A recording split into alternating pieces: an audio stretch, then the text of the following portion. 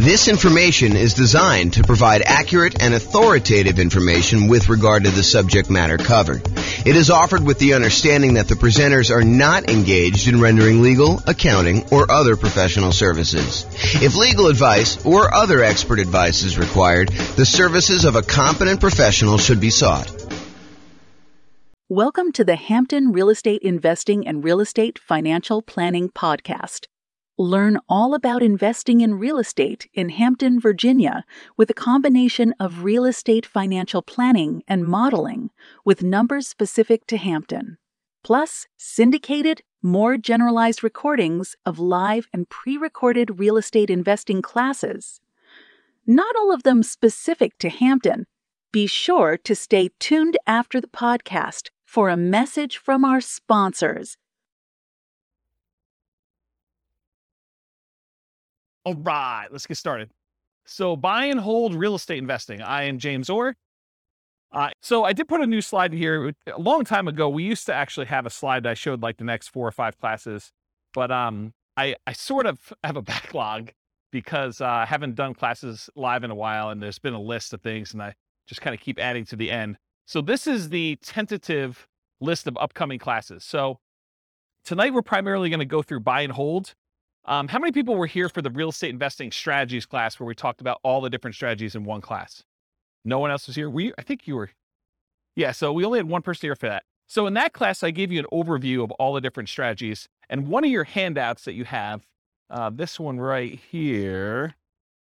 Oh, this one actually. This one right here shows the list of all the different strategies that there are.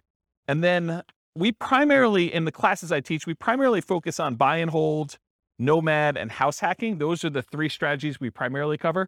Then there's a list of additional ones that I'm going to teach classes on, but that's not the primary focus of the classes I typically teach. It's more to just be comprehensive so that people have an understanding of why we're focusing on the 3 and not this whole other list. And then there's a couple that I'm not going to cover at all. So tonight we're going to go and do a deep dive into the buy and hold strategy, but you'll notice there's a whole bunch of classes on a bunch of the other strategies listed on here.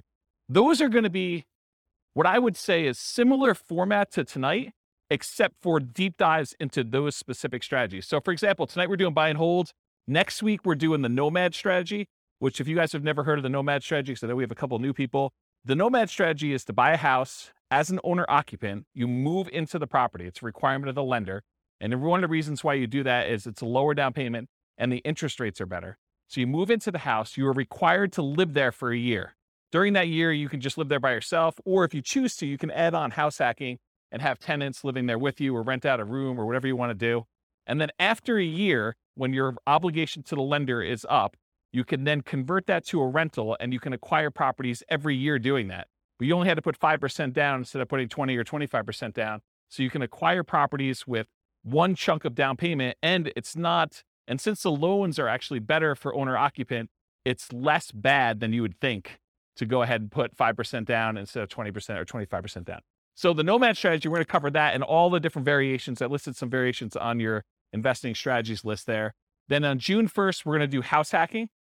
And then after that, June 8th, we're going to do the BRRRR strategy, which is buy, rehab, rent, refinance. And there's an optional 4th R, which is to repeat the process. So you can use this to kind of continue to acquire properties.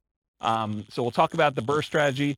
Then we'll talk about quick turn and flipping properties if you're interested in doing that as a business model. Then we'll talk about wholesaling real estate on June 22nd. And then on June 29th, we'll talk about real estate options. You guys may have heard of real estate lease options, where you lease a property and you have an option to buy. This is the strategy where you just have the option. You do not have a lease on the property at all. You're getting the rights, but not the obligation to buy a property for a fixed price. And you're basically holding on to that option. And then there's a very active option auction strategy where you get an option on a property and then you immediately market that property in order to sell it to somebody. And it's usually done through some type of bid sale or auction process on like one evening, like a Sunday evening, in order to get the highest bidder and have the property sold that way. This is really like a variation, if you want to think of it this way. It's like a variation on real estate brokerage in some ways, because a real estate brokerage, a listing contract, if you squint really hard and step very far back, a real estate contract is sort of like an option agreement in some ways, right? You have the right to then market the property and get paid a fee in order to sell it. Well, this is sort of like option auction strategy is a way to do it as a principal. So it's a variation on that theme. So that's going to be on June 29th. July 6th, tax liens and tax deed sales. That's when you buy people's tax liens or tax deeds. Like, for example, if someone doesn't pay their property taxes, you can come in and pay their property taxes, and you usually get a return on the money that you put up. And then there's a really, really small chance that if they don't do it and you wait a long enough period of time, you can actually foreclose on the property for them not having paid their back taxes. We'll talk a little bit about this tonight. We talk about stability in real estate. It's one of the kind of options on there. So that's what we've got there. So tax lien, tax deed, real estate is going to be on July 6th. July 13th, I guess it's July 6th. July 13th, creative financing, real estate entrepreneurship. That's all the creative stuff. Subject to lease option, lease purchase, wrap financing, agreement for deed, contract for deed. That whole list on there is like that big graphic in the middle. That's that whole thing. July 13th, we're going to cover all those in one night. 'Cause a lot of them are really similar in the mechanics. There's a little bit of difference, but they're very, very similar in how they're structured. So we'll cover all those that night. Then July 20th, I'll try to do real estate partnerships using this format. It'll be very different than the format we usually teach partnerships, but you'll like this new one. And then the next class after that, July 27th. Oh, this is sort of like the dividing line when I'm done teaching strategy classes. So this is sort of just getting through all the strategies on that list. And it's going to be very similar to the format tonight for those. And then next one is marketing to find off-market deals. This sort of supplements all these other strategies. If you're planning on doing deals where you're not going to buy them in the MLS, certain strategies are found in the MLS. Certain strategies are found usually through for sale by owners, and you have to market in order to find those. So we'll cover a lot of marketing to find off-market deals. I'll do a 2-hour class on that. And then this is a new class I've never taught before. On August 3rd, so I've got a client right now who went under contract on a new construction property back when interest rates were really, really reasonable. Interest rates are no longer as low as they were. And so they've kind of risen quite a bit. And so he's shocked by how much the monthly payment went up because he was counting on a certain number. And now that the interest rates have almost doubled, it's a much, much higher number.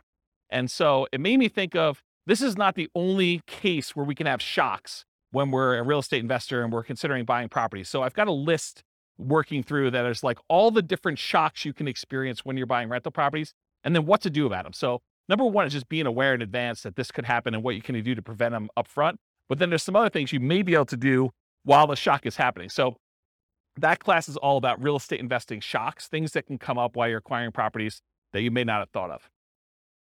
And then August 10th is 2 new concepts that you may not have heard before, but there have been ones I've been including in the Real Estate Financial Planner software for a while, and ones that someone mentioned a couple weeks ago. Was that you, Steve, that was mentioning those?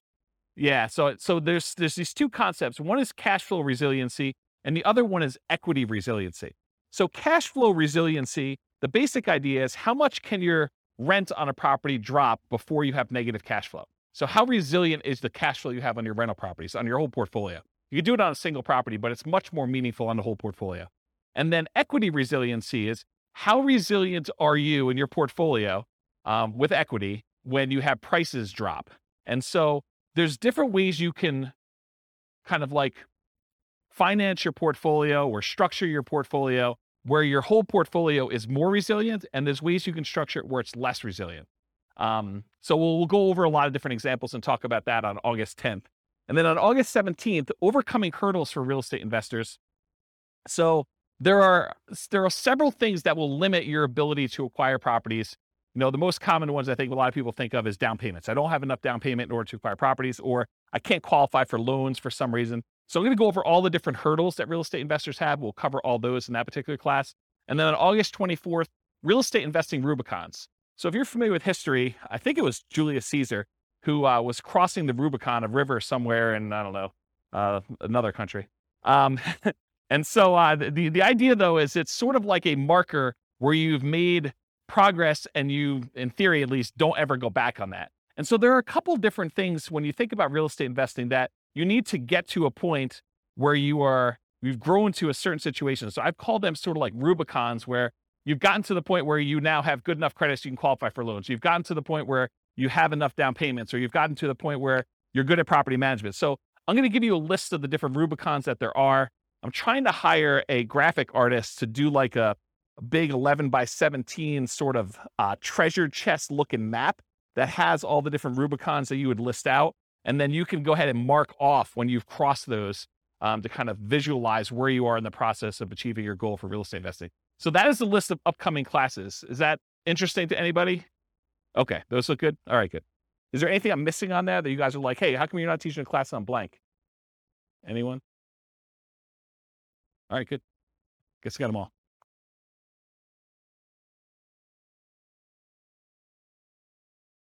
Oh yeah, I've been teaching classes for like 18, 19 years. So yeah. You missed some classes. We did a market stats class last week. So you missed a whole class on market stats. I didn't record it. You missed a class on all the different real estate investing strategies. It was like a big overview class.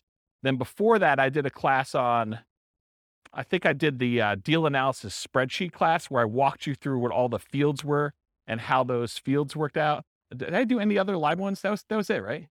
I think those are the live ones that I've done since I came back. And then I think earlier this year, I did one on real estate, financial independence, retire early budget spreadsheet, where you can actually calculate out your minimum target monthly income for retirement and your ideal target monthly income for retirement.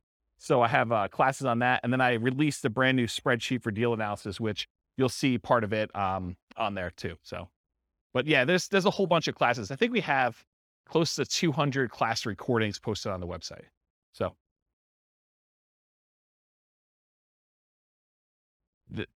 there you go. See, Steve's going to check me. I knew enough to know that it was like in another country and that it was a river, right? Was it Julius Caesar? There you go. See, I know just a little tiny bit about history to keep me dangerous. All right. All right, so buy and hold real estate investing. As I said, I'm James Orr. So real estate investing strategies. So you have the sheet with you, the handout. It says on the top, real estate investing strategies. That's basically this list. So the primary strategies that we kind of focus on are buy and hold, including short-term rentals, vacation rentals, the nomad strategy with all the different variations, nomad by proxy, nomad with house hacking, nomad to short-term rental, vacation rental, lease option nomad, and then the ultimate real estate agent retirement plan, which is, it's supposed to say agent in there. I need to update that slide. And then house hacking. So these are the ones we primarily teach classes on. This is where the overwhelming majority of the classes will ultimately be. There's going to be some kind of like one-offs, but that's where we are. Then there's a whole set of special section here, the secondary strategies, all the creative financing stuff, quick turning and flipping properties, BRRRR and BRRRR, wholetailing, options and auction strategy, tax liens, tax deeds, partnerships and syndications, and then we'll cover deal maker, syndicator, money partner, and loan partner. When I did the other class list, did I have wholesaling on there? I did, right? Okay, awesome. I just must have skipped it or something.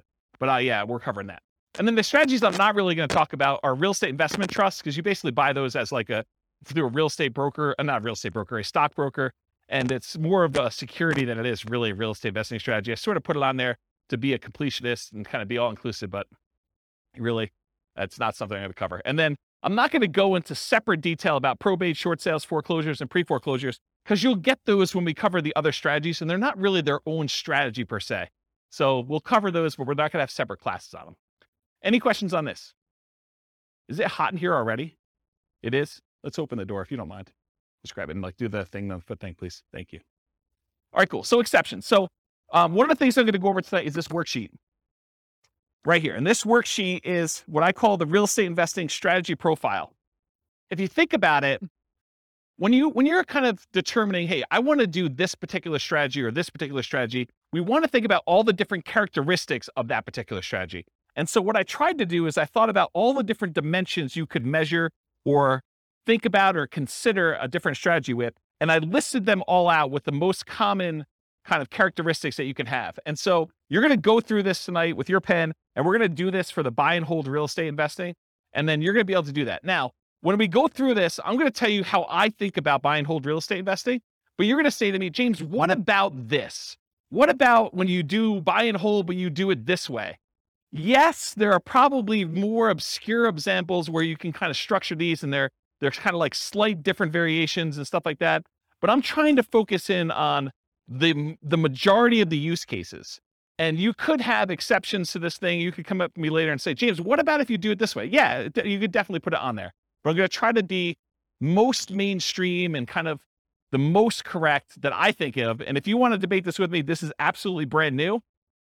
I'm creating a database of all the different strategies with all these different characteristics, so that if you want to go search for, show me the ones you could do with no down payment, or show me the ones you could do with no money, or show me the ones you could do that have the lowest risk or the lowest activity, they're the most passive or they're the most scalable. I can give you a list of the ones grouped by those categories, and you can look at it and inspect it in a database format. So that's 95% built, and it's what I use to make this thing, the profile for you.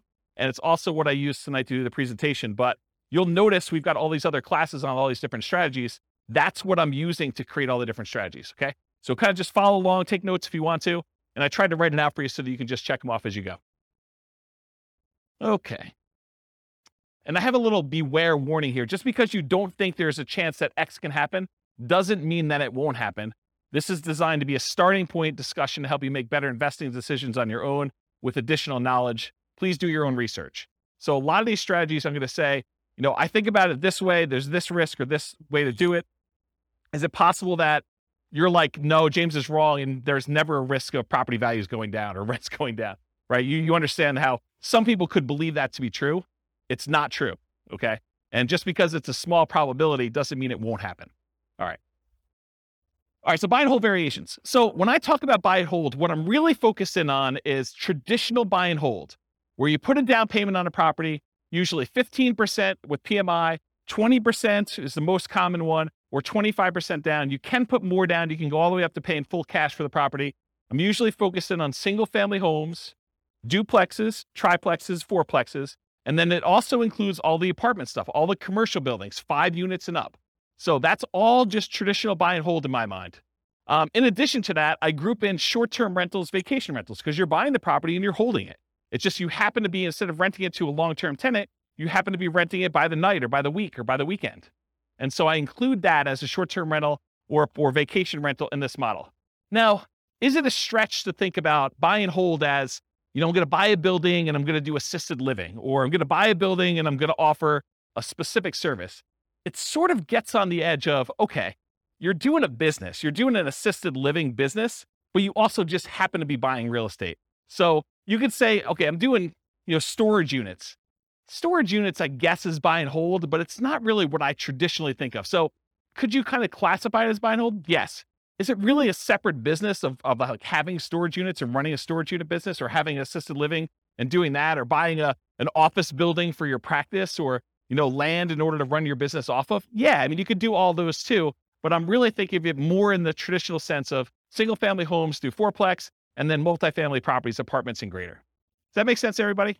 Okay, cool.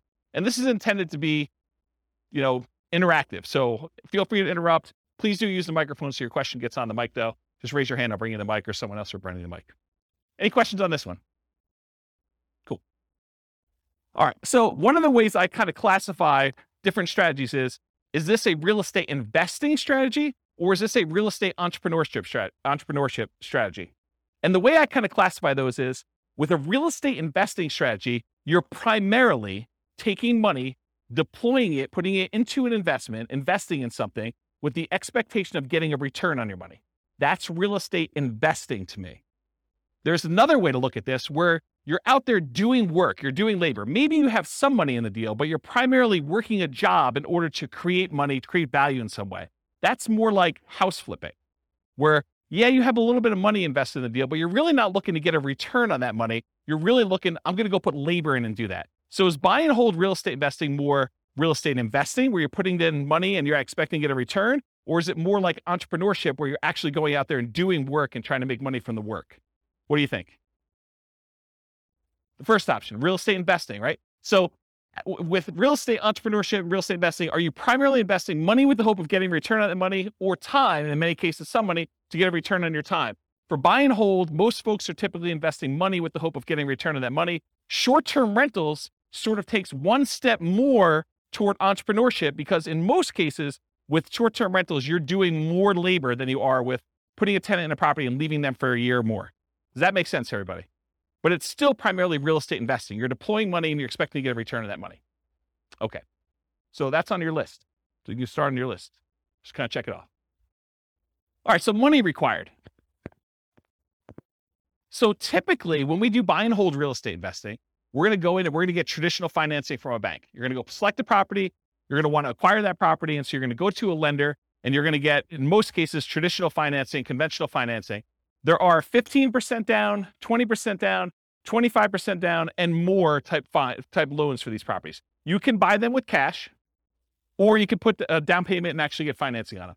So on this other sheet here, where we do loan type mortgage insurance comparisons, there's a whole bunch of different loans. And I tried to highlight the ones we were primarily talking about today, where the interest rates are. So you can see a little grayed out area on there. And that basically shows you the different financing options and what the rates were as of yesterday. Now, this is not like a rate quote for you. So please don't tell me you're going to go to your lender and say, James told me I could get 6.5% on this loan, so I want 6.5%. It is not a guaranteed rate. I'm not offering you financing. This is sort of like a snapshot in time. I called up the lender that I like to personally use, and I asked him what the rates were yesterday, and we walked through this worksheet. Just out of curiosity too, would you guys prefer that I make this a editable Excel worksheet version for you so that you could actually use it to kind of do your own comparisons? Would that be helpful to anybody?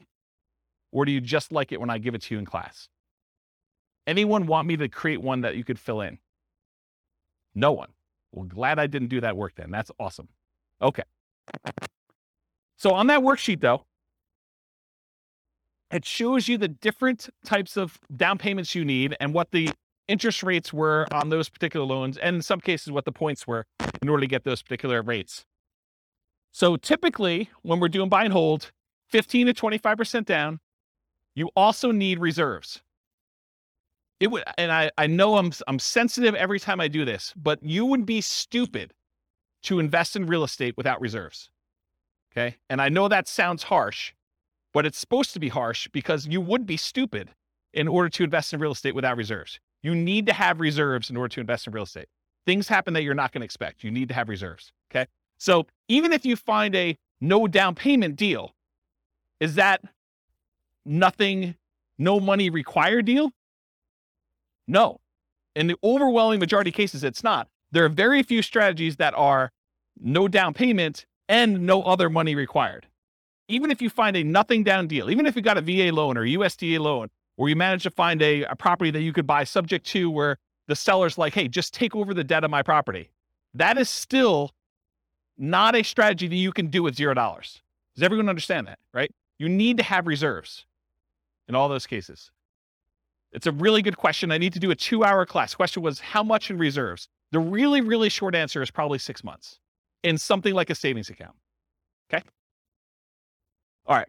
So typically you need 15 to 25% down and reserves. You might also see, although much less frequently, in my opinion, bringing in a money partner where maybe your dad says to you, hey, I will make you a loan for the 20% down and you can go ahead and buy this property. So bring in a money partner, or the other extreme is just buy it all cash. I think for a lot of folks, they would prefer to leverage their money and get a loan for it. Although I definitely know investors that are buying properties all cash. Okay, so this applies to both buy and hold, like traditional buy and hold, and short-term vacation rentals. In addition, there is a kind of subset to this that when you're doing a vacation home short-term rental, there is an owner-occupant second home or vacation home loan that you can get with 10% down. So that would be the exception. You could actually go buy a property where it's a vacation home to you and you're going to rent it out, 11 and a half months of the year other than what you're going to stay in there, and you can get that with 10% down. Okay? Any questions on money required? This is on your worksheet. Feel free to take notes. I see you that are not taking notes. What are you thinking? Do you have perfect memories? You can remember all this stuff? All right, cool. So credit required. So it's most common is to qualify for traditional investor financing, non-owner occupant financing. The typical credit score needed in order to do these types of loans is 700. There are some exceptions if you have very low debt to income. So there's a possibility that you may be able to do a little bit better than 700, but most of the time it's going to be 700. A less common situation, if you're buying a property without a loan at all cash, doesn't matter what your credit score is. You can buy the property all cash. Or if you're partnering with someone who's getting the loan, you may not need to qualify for the loan at all yourself, but someone will need to qualify. Okay? Important note, credit scores can change over time. Credit score requirements can change over time. So check with your local lender for the most up-to-date credit requirements. So just because James said 700, you can't go to your lender and says, James told me it's 700. So where's my 700 credit score loan? Because they may tomorrow go out and say it's now 720.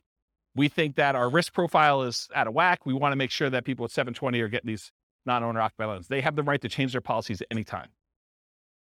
Individual lenders can, and also the companies that are, or organizations that are buying the loans in the secondary market can require that the loans that they're selling them have to have higher credit scores too. So it can work as either an overlay, that's if the individual lender just adds that as an additional requirement that they're requiring, or it could be from the quasi-government organizations that are buying the loans in the secondary market or the investors that are buying the loans.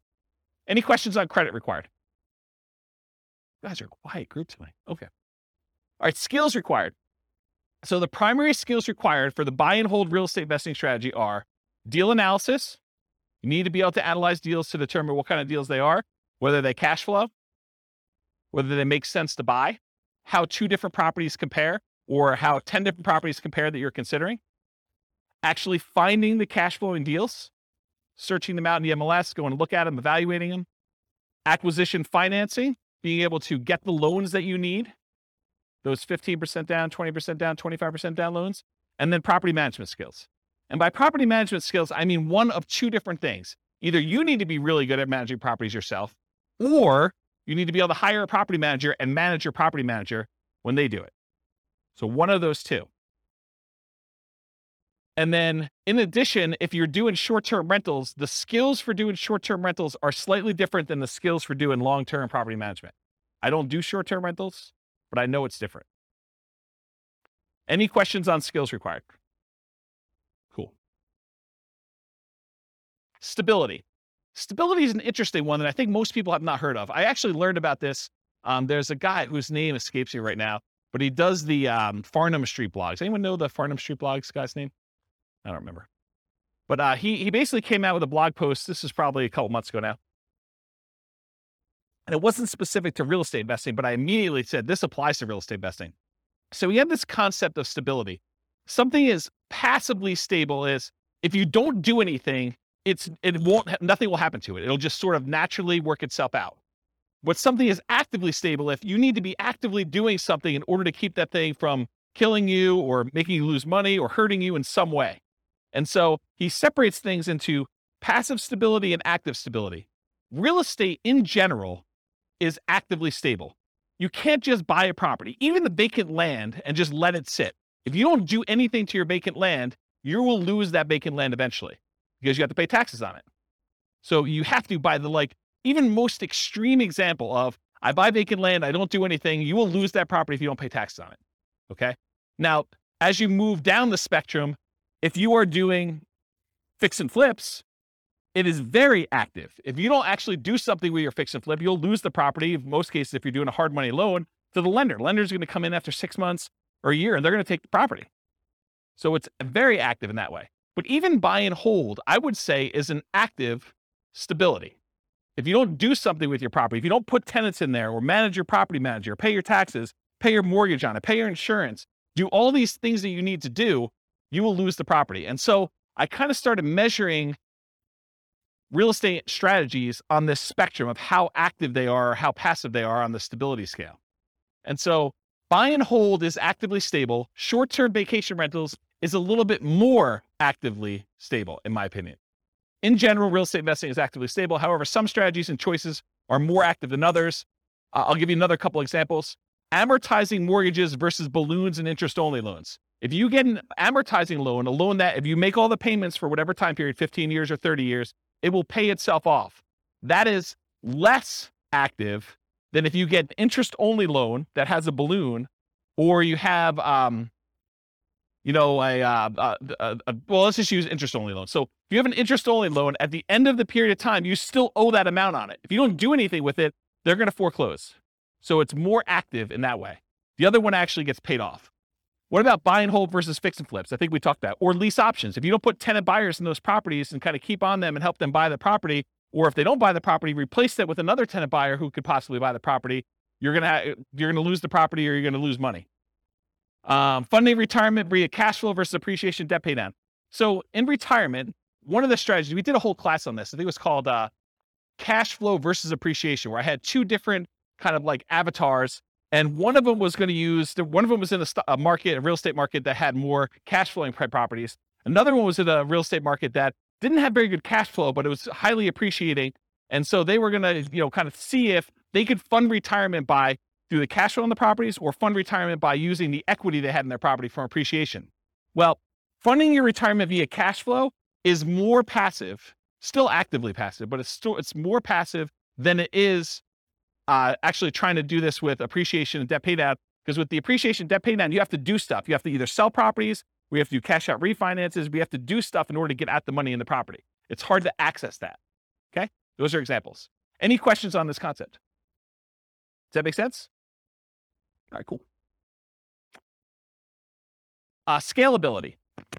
So did anyone listen to the class I did on Real Estate Investor Fire, where I had this slide? But it was a different version of that. It wasn't the class where you guys yelled fire at me. It was the one I did on a webinar. And I talked about all the different stages of fire and the phases of fire. And I broke that out. So this is a slide from that whole class. I'll try to cover it very quickly. But the idea is that there are certain strategies that will get you to certain dollar amounts. So if you think about real estate investing is remarkably good at getting you to about this is one of those things where there's lots of exceptions and people could argue with me, but about that deca-millionaire level. Okay. Really easy to get you to $1 million net worth, relatively easy to get you to this deca-millionaire kind of thing. But if you want to become a 100 millionaire or greater, real estate becomes a lot harder to get you there. Okay. Partially because you're limited in the number of loans and the types of loans you can do unless you have exceptional income and exceptional assets to begin with. So it becomes a harder strategy to do that. And what this chart shows, I'll kind of jump ahead to show you what it is, but this breaks down the net worth and like what percentage of it they have in stuff like other assets, mutual funds, stocks, fixed income, managed assets, and real estate is one of them. So it shows you the percentage of their overall asset base that they have broken out by how much net worth they have. And so when you have a 10K net worth, not a lot of people have much real estate at all, because 10K is pretty low. But for the 100K net worth, they have a pretty decent sized real estate equity. And then up to this 1 million thing, real estate becomes a relatively significant percentage of that, of their net worth. And then getting up to this 10 million, real estate becomes a pretty significant thing. But then you'll notice over time, real estate actually declines. The amount of real estate that you have as a percentage of your net worth actually goes down. And so when you think about scalability, certain strategies are much more likely to get you to the point where you are scalable. So for example, let's think about this as an example. Is it easier to get to a $1 billion net worth running a flipping business where you're trying to buy properties, flip them, and make money? Are you going to become a billionaire doing that? What do you think? Probably not. Do you think let's even use 10 million. Are you going to get to a $10 million net worth flipping properties and making $25,000, $30,000 a flip? It's going to be hard to get there. Would it be easier to get there if you were buying rental properties, buying $400,000, $500,000 rental properties and acquiring a bunch of those and letting them pay off over time, letting the whole asset base appreciate, letting your loans get paid down if you have loans, getting cash flow on those properties and reinvesting it and acquiring more rentals? Are you more likely to get to a $1 million or $10 million net worth doing that than just doing jobs where you're flipping properties and making $25,000 or $30,000 a pop? Can you see how certain strategies are more scalable than others to get to certain levels? Does that make sense? Okay. So in my opinion, the buy and hold real estate investing strategy tends to be one of the better scaling real estate investing strategies that there are. Of all the different ones we're going to cover, especially the ones that are much more active, where they're more entrepreneurial, buying properties and using it as a wealth building tool is a relatively good one. But even that has limitations. It's really, if you're doing buy and hold, you're much less likely to get there to get to like this 100 million or, billionaire type status if you're doing that. So it's scalable to a point. Really, really good at getting $1 million to 10 million, in my opinion. Okay. Any questions on this? There's another like 10 minutes on this particular chart in that other class, which maybe I'll put a note in the show notes or something for the recording. Okay, risk exposure. So another way we want to measure real estate investing strategies is think about how risky they are. And one of the things I like to think about when I think about risk are, what are the risks of doing this particular strategy? So for buy and hold real estate investing, I consider this sort of like a medium risk real estate investing strategy compared to some other ones. There's ones that are much lower risk. There are ones that are much higher. So what risk do you have when you do buy and hold real estate investing? Well, when you buy a property and you're holding it for the long term, you have a risk that prices will decline during your ownership, right? Property values can go down. Property values can go down while you're acquiring properties. So the first ones you buy may have negative equity, or if you've got them free and clear, you may have lost money on them. Okay. You could also have rents decline during ownership. So you thought you were getting X% return, cash on cash or cap rate, however you're doing your calculation. And now you find that rents have dropped and you're not quite getting that anymore. So that's a risk you can have. Your credit is at risk. If you actually go buy properties using financing and something goes wrong with the property where you have to jettison, or something goes wrong with you and you can no longer, continue to make payments on the property and you lose the properties to foreclosure or short sale or something like that, your credit is at risk for doing this strategy. That is not true with every other strategy. So it's a buy and hold strategy risk. You also have all the typical tenant property management risks. Slip and fall, tenant sues you for, discriminating against them because you're not following fair housing laws. All those things that you have for doing property management, that is a risk you have for doing this strategy. So I think it's in the moderate kind of medium range for risk. It's not super, super risky. It's not also the lowest risk. You can argue that there's slightly more risk with short-term rentals, vacation rentals, but this is probably offset by an increase in income. So you're making a trade. So I think short-term rentals probably have a slightly higher risk. But I also would say that short-term rentals have an additional risk, the risk of an additional risk of changing policies. Like we're seeing HOAs and some cities kind of change their policies about allowing short-term rentals. So you don't have that risk as much with long-term, year-long lease type tenants. Any questions on risk? Are you seeing the format we're using for these other ones and how this will be helpful to understand if you're considering other strategies, how they all measure up? You seeing that? Is that gonna be helpful? All right. Okay, profit speed. So how quickly do you make money and what size of money do you make at what interval? So you can make $1, but is that like a decent amount chunk? So we want to think about also how quickly it happens and then the magnitude or the size of your profit. So I'm calling this profit speed. And if you've seen this before, this is my return quadrants. This talks about the 4 different areas you see that you get returns on by owning rental property.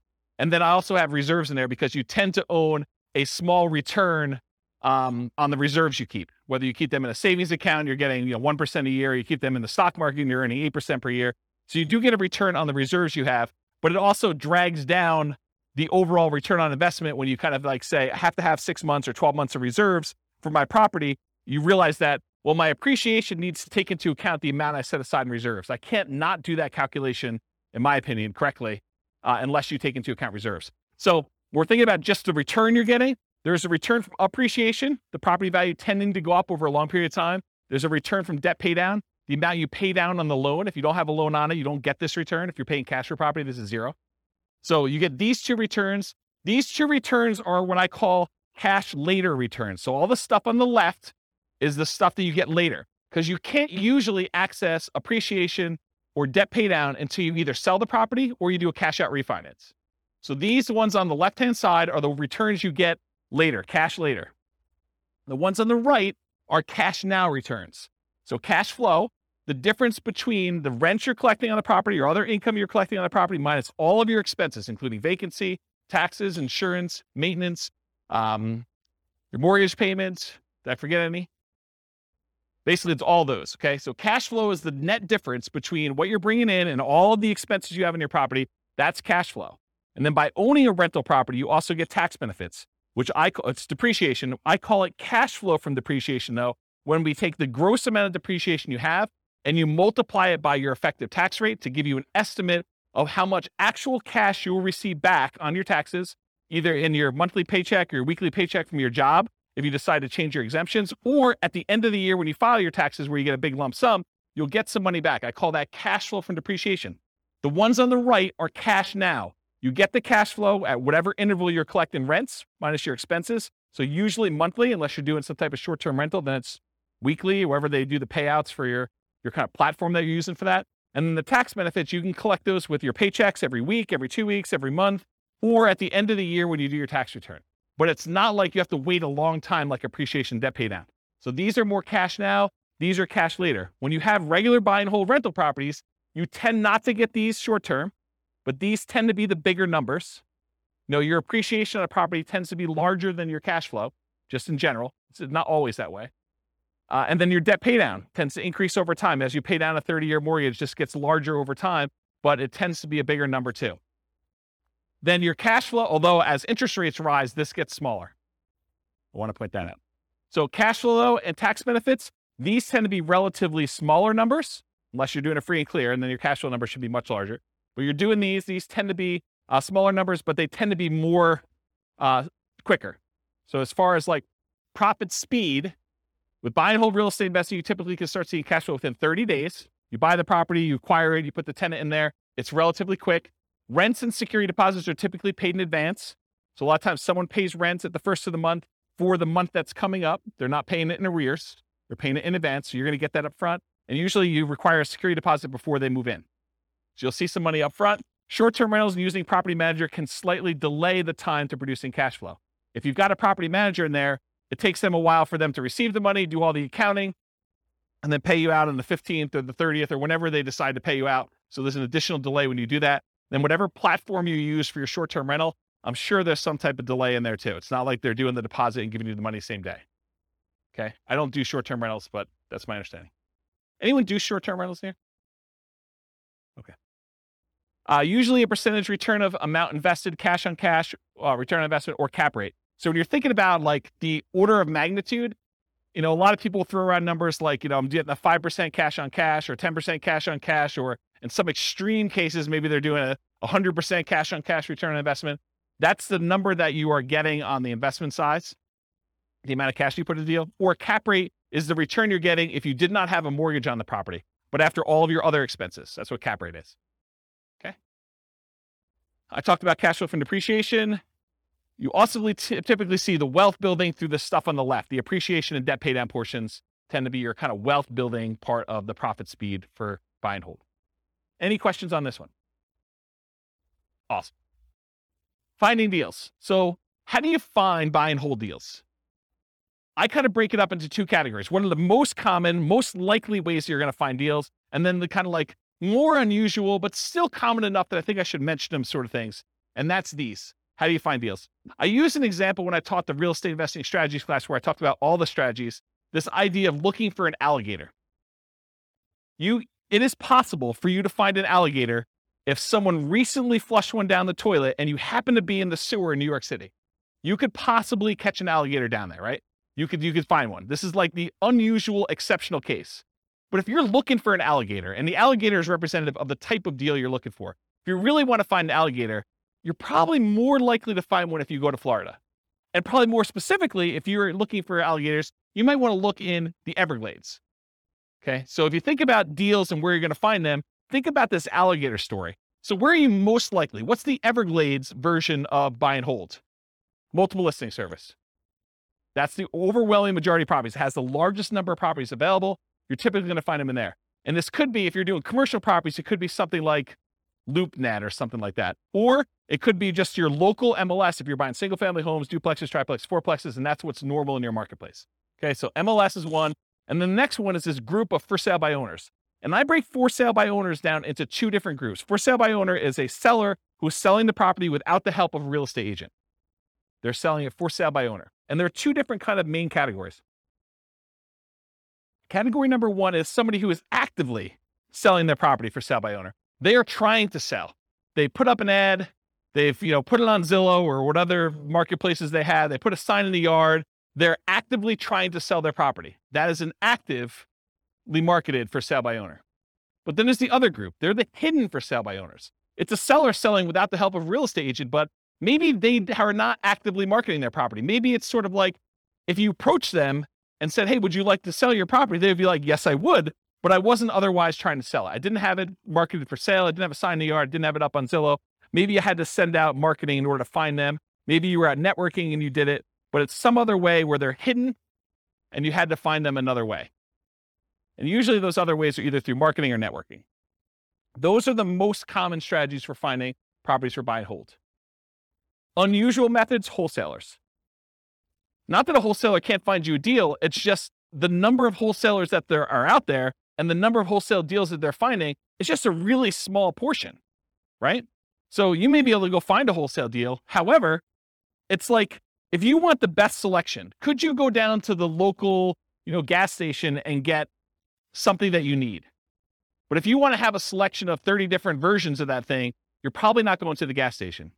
So the gas station is sort of like a wholesaler. Maybe they have one, but the MLS is sort of like the supermarket, where now you have a whole shelf full that you can pick different types, and you get to choose whichever one is best, and you can make a selection. Okay? So unusual methods, wholesalers. Any questions on finding? Did you use microphone? Here. Are you talking about Redfin, Zillow? Do they come under MLS? So Redfin or Zillow could actually include both of these. So it could be that the real estate agents' properties are listed from the MLS on Redfin or Zillow, but also the for sale by owners can also list their properties as a for sale by owner on Redfin or Zillow. So it could be both. So that's sort of like an aggregator for where you're doing it. But ultimately, the source is either the MLS, all the agent stuff, or for sale by owner, actively marketed in that case. Right? Okay, cool. Any other questions? Yeah, hey, John.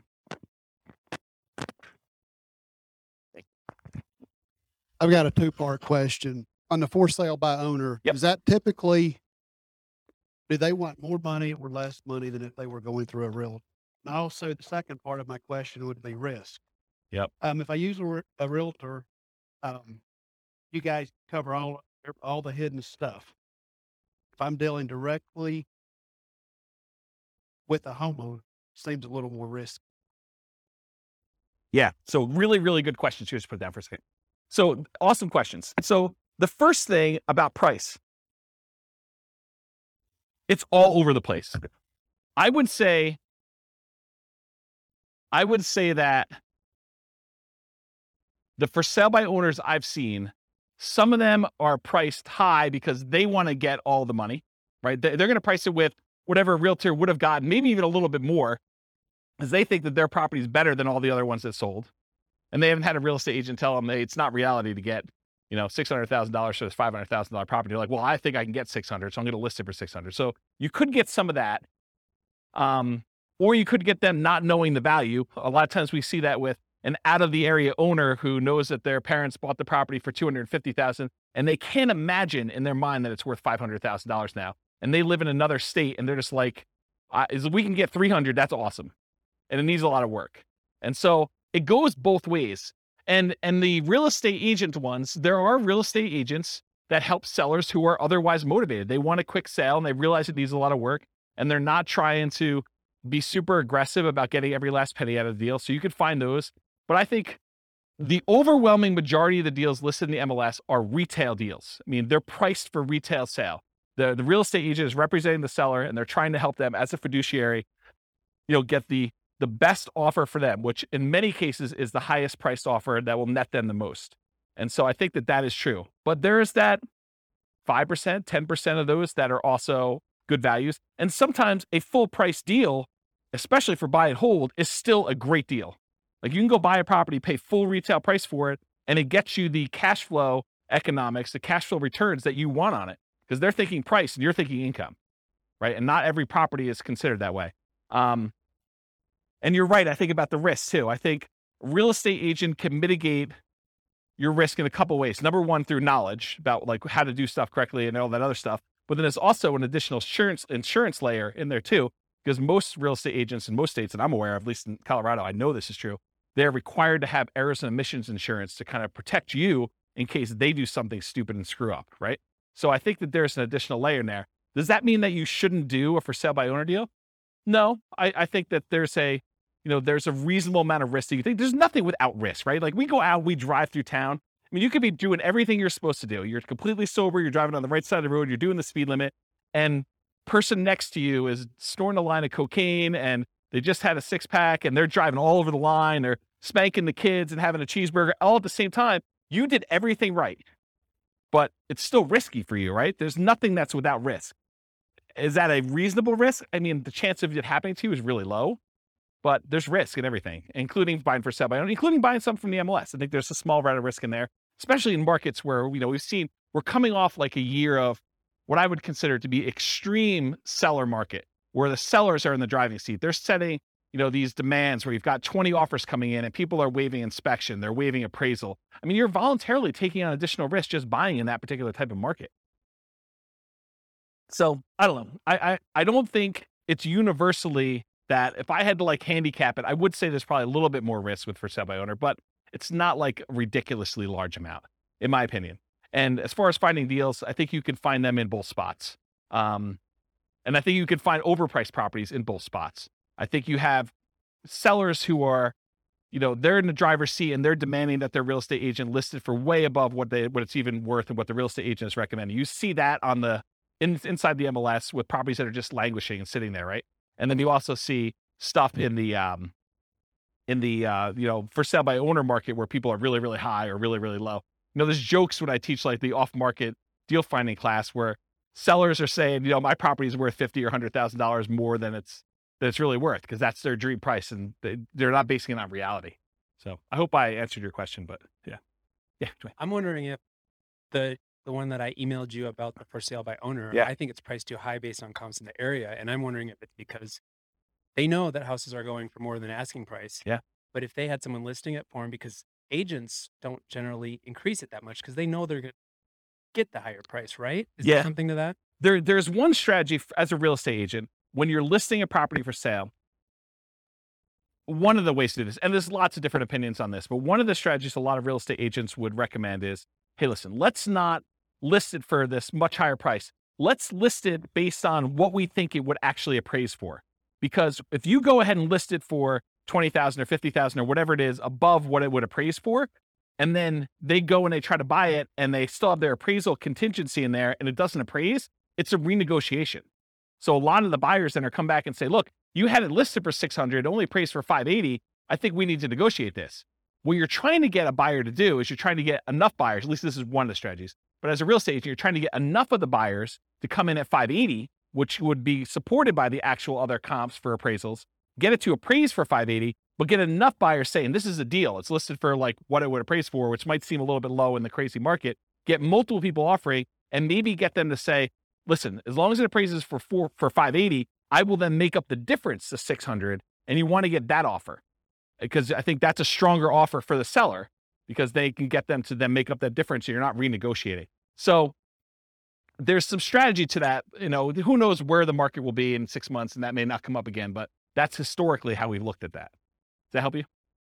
Okay. Where's my clicker? Anyone know where my clicker went? Oh, here it is. Yeah, I was getting some water when John was asking this question. All right, cool. No questions on finding deals. We're good? Cool. So how do you analyze a buy and hold deal? Well, it's this spreadsheet, the world's greatest real estate deal analysis spreadsheet. That is my modestly named spreadsheet that I made. But it basically, you enter in all the details about the deal, your ARV, your purchase price, seller concessions, down payment percentage, closing costs, rent ready costs, interest rate, loan term, if you have PMI, all the stuff about that, monthly rent and other income, vacancy rate, property taxes, property insurance, HOA dues, utilities, other expenses, maintenance, all the stuff that you normally do. And then it actually calculates all the stuff you need to know about this. And you can override any of the numbers as well. And it will tell you you're primarily looking for most buy and hold investors. You're primarily looking at your cash on cash return on investment if you're getting a loan or your cap rate if you're not getting a loan. Okay. So you can go download a copy of that spreadsheet. I'll put the link in the show notes for those that listen to the recording, and it's on the screen for you guys here in the room. Any questions? Everyone have the spreadsheet? Anyone not have the spreadsheet yet? Okay, you guys should have it. Okay, good. All right, market conditions. I assume there's no questions on this, right? There's going to be whole classes on analyzing deals, which I've already done out through August or whatever it is, but I probably need to add those. Anyone want a deal analysis class, like actually walking through examples? Okay, at least one person. Oh, two. All right, cool. So no questions on that before we move on? Cool. So market conditions. So if you're doing buy and hold, and it seems obvious, it'll seem a little less obvious, I think, with some other strategies. But what are the market conditions you typically want to see if you're buying properties and holding on to them forever? Well, ideally markets with good cash flow. There are some markets where it's really, really, really hard to get them to have positive cash flow. I mean, they're like $1 million properties that might be renting for $2,000 a month. It's really hard to make the economics work on this. Okay. So you want a market ideally that has good economics with cash flow, and markets where you have strong appreciation and strong rent appreciation, where the property values are going up and rents are going up. You don't want to be buying in a market where there's a mass exodus and it's causing a glut of houses on the market and people are chasing the price to the bottom just to get theirs sold before all the other ones get sold. And so the prices are dropping. And maybe there's so many houses for rent that the rent prices are doing the similar thing where they're trying to get lower and lower rent just to get them occupied, because better to get $600 a month than zero. Okay. So ideally you want a market that has a lot of demand, where prices are going up and rents are going up, because that's really where you get your long-term wealth building from with buy and hold. But then you also want cash flow. Market challenges, markets with significant negative cash flow with reasonable down payments. In most cases, I can make almost any property cash flow if you buy it cash, right? If you don't have any financing on it, all you got to do is overcome taxes and insurance and maintenance on the property. And so that's a pretty low bar for most properties. However, then you start saying, okay, yeah, I could buy anything with cash, but really what I want to do is I want to look at the top 5% or 10% of the market, and I want to select quality where I get a good return on my money. And so then you start selecting based on the best cash flow you can get, not just will it cash flow. And that's one of the problems. We'll probably talk about it when we do, some of these other like creative financing or times when you buy from a wholesaler. The problem with buying from wholesalers and for buying creatively where you're doing marketing and you're getting sellers to contact you is selection. It may not be a property that you would otherwise want to select. Where if you go into the MLS, you get your choice of everything. You may decide, hey, everything is not what I want, and I want to hold off and wait till something else better comes along. But at least you get a wide range of things to analyze and select and decide if that's something I'm going to buy or not. There's a lot of times with like putting out marketing and getting sellers calling you or deals coming into you, it's like you don't control which sellers call you. You can control it by selecting where you advertise to a certain degree, but you may still get a property that you don't want. And so you still have to say no and select the ones that you do want. Okay. And then lastly, markets with no or negative appreciation. There are markets where you'll go see a post on a very popular real estate investing forum or something, and you'll be like, hey, look, this deal is, this. You go look at a post from 10 years ago, and they're talking about $100,000 property in a certain city, and then you fast forward, you find another post from 10 years later, and it's like the same $100,000 properties are selling in that same city. So you've had essentially zero appreciation over that decade. So you got to watch out for that. You want to be investing in markets that have appreciation for long-term wealth building. You can just cash flow them, but I think that you want the benefit. If you're going to go after a market, if you have any market to choose from, why not choose one that both has cash flow and you're going to get some wealth building through appreciation and debt pay down, and rent appreciation. Okay. So no questions on this? Everyone got it? Cool. Accessibility or availability. So in many markets, there are plentiful deals you could select from the MLS. So then it becomes a matter of saying, okay, there's 100 that would work. Now let me find the top 10 of those 100 or the top 5 of those 100 to really dig down and decide what I'm going to do. In other markets, it might be challenging to find any positive cash flowing properties except with significant down payments.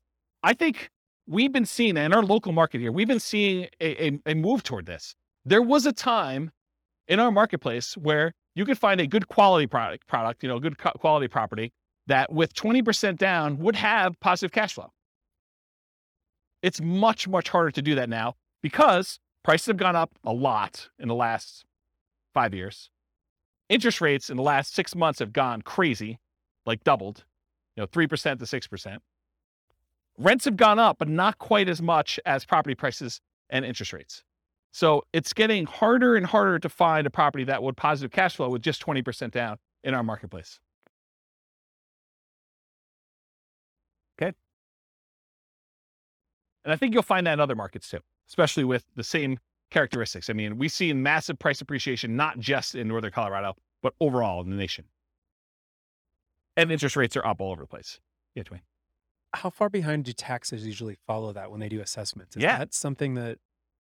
That's a great question, because you're right. I mean, if property values have gone up and they're doing the reassessment every 2 years, which I think is very, very common, at least around here, that's the norm, right? Every 2 years, we see a reassessment. So they're going to use the new property value, and they've got their kind of like tax, whatever they call it, mills, or how they calculate taxes. They're going to use those times whatever their new assessed value is, and your property taxes are going to go up. So it's just sort of like 2-year stair step going up with that. Yeah. So it's definitely going to impact that, which is another reason why you probably shouldn't use just the last year's property taxes as your estimate, unless you're prepared for that shock. That's another shock for that class, right? Buying a property using the old tax assessment only to find out that 6 months from now, there's going to be a new tax assessment. It's going to change. Same thing we see with new construction properties, right? I mean, you've seen this where, sometimes we get really lucky where you buy a property and you're still paying taxes on vacant land. And it takes 3 months, 6 months, a year, whatever it takes for the county to come around and say, okay, now we're reassessing your property. It's no longer vacant land. It's got this $500,000 property on there. And now property taxes aren't $47 for the year. They're $4,700 for the year. Okay. So that's a big difference. Interest rates may be a significant factors, whether properties will cash flow or not. And the other thing about accessibility, availability, is verify that you can use your property as a short-term or vacation rental before buying it. You don't want to assume that you can. You want to check with the city. You want to check with the county. You want to check with the HOA at a minimum. And there may be additional municipalities that are limiting you. Those are the 3 that come to mind. Any questions on that? Cool. Using retirement accounts. There's some real estate investing strategies that you can use your retirement accounts to invest with. Buy and hold real estate investing is one of them. You can use your retirement account, your self-directed retirement account, to buy real estate with for buy and hold. A lot of times it requires special financing. So most of the time it's going to be a portfolio loan, and the portfolio lender is going to require a much larger down payment, usually about 35%. There are some ways to structure where you're getting the loan and someone else is partnering with you. Go see the partnerships class where we talk about that. But you could structure an LLC with some portfolio lenders who obviously don't see this as a kind of like good way to do it. But you can come in and be the loan partner on a deal for an LLC and only put 20% down in order to get some of those products. But if you're buying it just with your self-directed IRA, self-directed 401k, in most of those cases, because it can't be a recourse loan, they're going to require 35% down. The interest rate is going to be a little bit higher. And they're usually ARMs. Sometimes they'll do a 15-year fixed rate mortgage, but that's also going to hurt your cash flow because it's the 15-year amortization schedule makes your cash flow, it makes your monthly payment higher, which means your cash flow is going to be worse. So just realize that might not be ideal. And then the other thing to think about too is if you're trying to do financial independence, retire early, below when you can technically start taking money out of your retirement accounts, realize that if you're doing investing inside these accounts, it's not like you can access that money. You can't like collect the cash flow from the property that you have owned by your self-directed IRA or self-directed 401k. You have to leave that money in there until you can legally withdraw it, unless you want to pay the taxes and the penalties to get it out. Okay. So realize that if you're looking to do this for retiring at 45 or whatever you're trying to do, that's potentially problematic. And you'll need to come up with a bridge solution of some sort to do that. And there is a class, I really need to add this to the schedule. I talked about this in that same Fire for Real Estate Investors class. I talked about this idea of, I used to call it coasting into retirement, but I don't want to confuse it with Coast Fire, which is something completely different. So I think I renamed it chillaxing into retirement. It's this concept of, you have enough money to bridge, you technically qualifying as financially independent, and you're sort of living off of your savings, not at a safe withdrawal rate, kind of living off your savings, but like depleting your savings to get to the point where you then qualify for FIRE, where your financial independence number may take you a year or 2 or 3 for either a property to pay off or cash flow to increase or something else to happen. And you're sort of like rapidly depleting another resource that you have to sort of bridge you to that point. And there's probably a full day class I need to do on that. So I don't think I could do it justice in 2 hours. So is anyone interested in that class? Should I do that? Just one person? Two? Okay. Maybe I'll do something like that. Okay. So I talked about all those. Any other questions on can you use your retirement account? Is this helpful? Like the kind of format of going through it sort of like this? Yeah. Okay, good. I'm glad. All right, quantitative analysis. So when I originally did the real estate investing strategies class, I gave you like a warning up front that I could have easily decided, I did qualitative then. I kind of like looked at the characteristics and how they work and what their strategies were. But I could have just as easily done all math and showed you, okay, look, if you do buy and hold, this is what the numbers look like for you doing it. If you do creative financing, this is what the numbers look like for you doing that. And one of the reasons I wanted to do this series, I wanted to do a deep dive with all the different ways to measure and look at it, but I also wanted to do a quantitative analysis. And so what I'm going to do here for the series is I picked an avatar, a prototypical person, and I kind of have a story around them. And then I'm going to show you, okay, if this particular person, in this case, it's a group of people, a husband and wife, if this particular group of people, this kind of like partnership, this, what do you call it, couple, this couple decides to go ahead and utilize the buy and hold strategy, this is what the numbers look like for them. And I'm not going to go into crazy detail where I, drill into this is what cash flow looks like, this is what their net worth looks like. I only use the metric of their ability to achieve the minimum target monthly income for retirement. So when do they actually become financially independent? And so I use that as a metric, as one measuring stick. And as we do today with a couple variations and creative financing and subject to lease options and wholesaling, I will show you how doing that strategy actually gets them to FI or not and how long it takes them. So that you can see relative sizes of how quick. If you're going to do fix and flips or whatever it is, how quickly does that get you to the point where you're going to be financially independent? Does that make sense? Okay. So that being said, how well does buy and hold perform toward achieving financial independence? So what I'm going to look at is 3 different scenarios, putting 15% down, and 15% down, it requires that you have private mortgage insurance. Private mortgage insurance is insurance that you pay as the buyer to protect the lender in case you default. So they say, look, I'd rather you put 20% down. However, if you really twist my arm, I will let you put 15% down, but it's more risky for me. So what I'm going to require is if I let you put 15% down, you need to pay this third party that if you then default, then they will make me whole for the difference. Okay. So you're paying as the buyer, a third party insurance company, a private mortgage insurance company, to protect the lender for them being silly enough to let you do a loan for 15% down. Does that make sense? The way I worded it that way? Okay. So when you do 15% down, you're going to have PMI. And if you look on your worksheet, sorry, man, you got volunteered. I should have just taken a sheet, huh? So on your worksheet here, you'll see this 15% down column. And I show you the interest rates highlighted, but then a few columns down from that, it also tells you your monthly PMI or monthly MI for mortgage insurance. And so it shows you that the monthly MI is $150 a month for the 15% down one, and it's 0 for the 20% down and 25% down. You don't have mortgage insurance when you put 20% down or more. Okay? So 15% down with PMI, 20% down, 25% down. We're going to look at those scenarios of how quickly you can achieve financial independence using those. And I'm also going to do one with short-term rentals. Now, for short-term rentals, I assume that you can get significantly higher income by doing a short-term rental. Otherwise, why bother, right? It's more work. But if you can, you could get significantly more income, but there probably are some more expenses, right? There's like all those extra fees for the platform and marketing and maybe keeping the disposable goods like soaps and all that other stuff. So there are more expenses and the cleaning person and all that other stuff. So there are more expenses of running short-term rental, but there's also more income. But net, it's more, right? Like I think you wouldn't do it if the net was less. And so I've arbitrarily picked a number. And you may say to me, James, your number seems crazy low, too conservative, or your number seems crazy high, too aggressive. And I want to be able to change the numbers. You'll be able to change the numbers. I'll put a link in the show notes. I'll let you guys know what the link is, and you'll be able to go and see.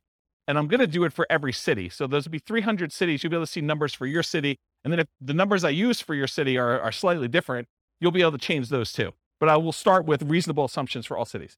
Then you'll be able to go in and say, look, it's not 25% more than what we're getting with regular rent for doing short-term rentals, it's actually 50% more, 100% more net after all expenses. And so you can go change those assumptions and then see how it impacts whether or not they achieve financial independence.